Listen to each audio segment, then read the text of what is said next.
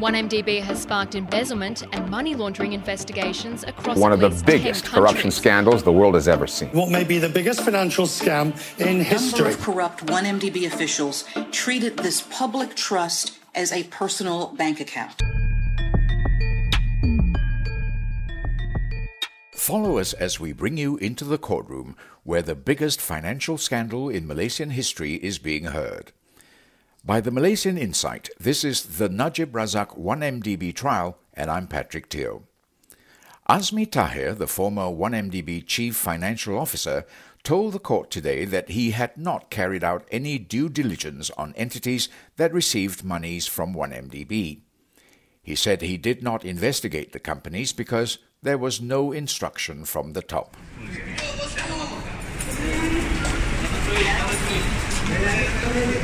It's Monday, April 18th, and Najib's 1MDB trial resumed at the Kuala Lumpur High Court this morning. Najib is standing trial for graft involving 2.28 billion ringgit in 1MDB funds. He faces 25 charges, 4 for abuse of power and 21 for money laundering, for offences committed between 2011 and 2013. Today, when defence lawyer Wan Izzuddin Wan Muhammad asked Azmi if he had taken any self-initiative to investigate the authenticity of the fake ABA, or ABA Investments PJS Limited, the witness said he did not. I did not proceed with any investigation because I was not instructed by anyone, not even the board.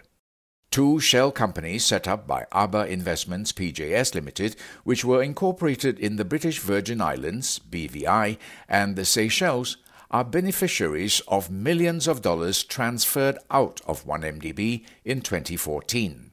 ABA BVI received $175 million, while $681 million was channeled to ABA Seychelles in September 2014. The fund originated from a $975 million loan obtained by 1MDB from Deutsche Bank.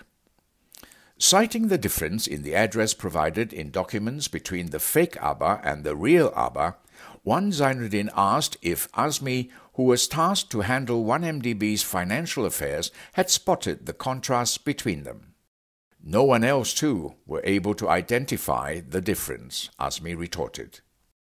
No one brought it up as well. We had lawyers, bankers, advisors.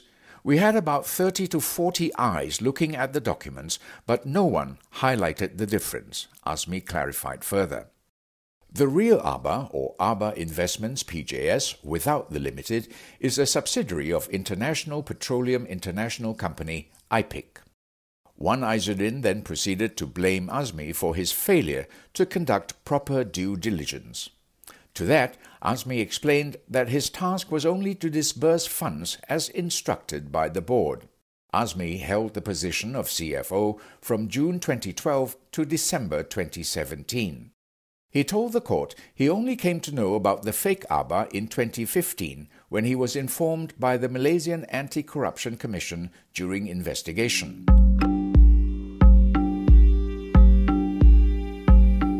Moving on to another area, Wan Izzuddin questioned Azmi whether he was acting on Terence Gay's instructions. Gay was a close associate of businessman Low Tek Joe. Azmi again repeated that he was just following orders from the top. I believe that the instructions came from Najib through Joe Low, he said. Azmi said only on paper it looked like Gay was his deputy, but claimed he had more information on certain matters. Azmi also reiterated that Joe Low encouraged working in silo, which was followed by the senior management and board members, including Gay. To wrap up the day, Najib's lawyer, Madhya Muhammad Siraj Kumar, accused Azmi of working in cahoots with Joe Low and Gay to misappropriate millions from 1MDB.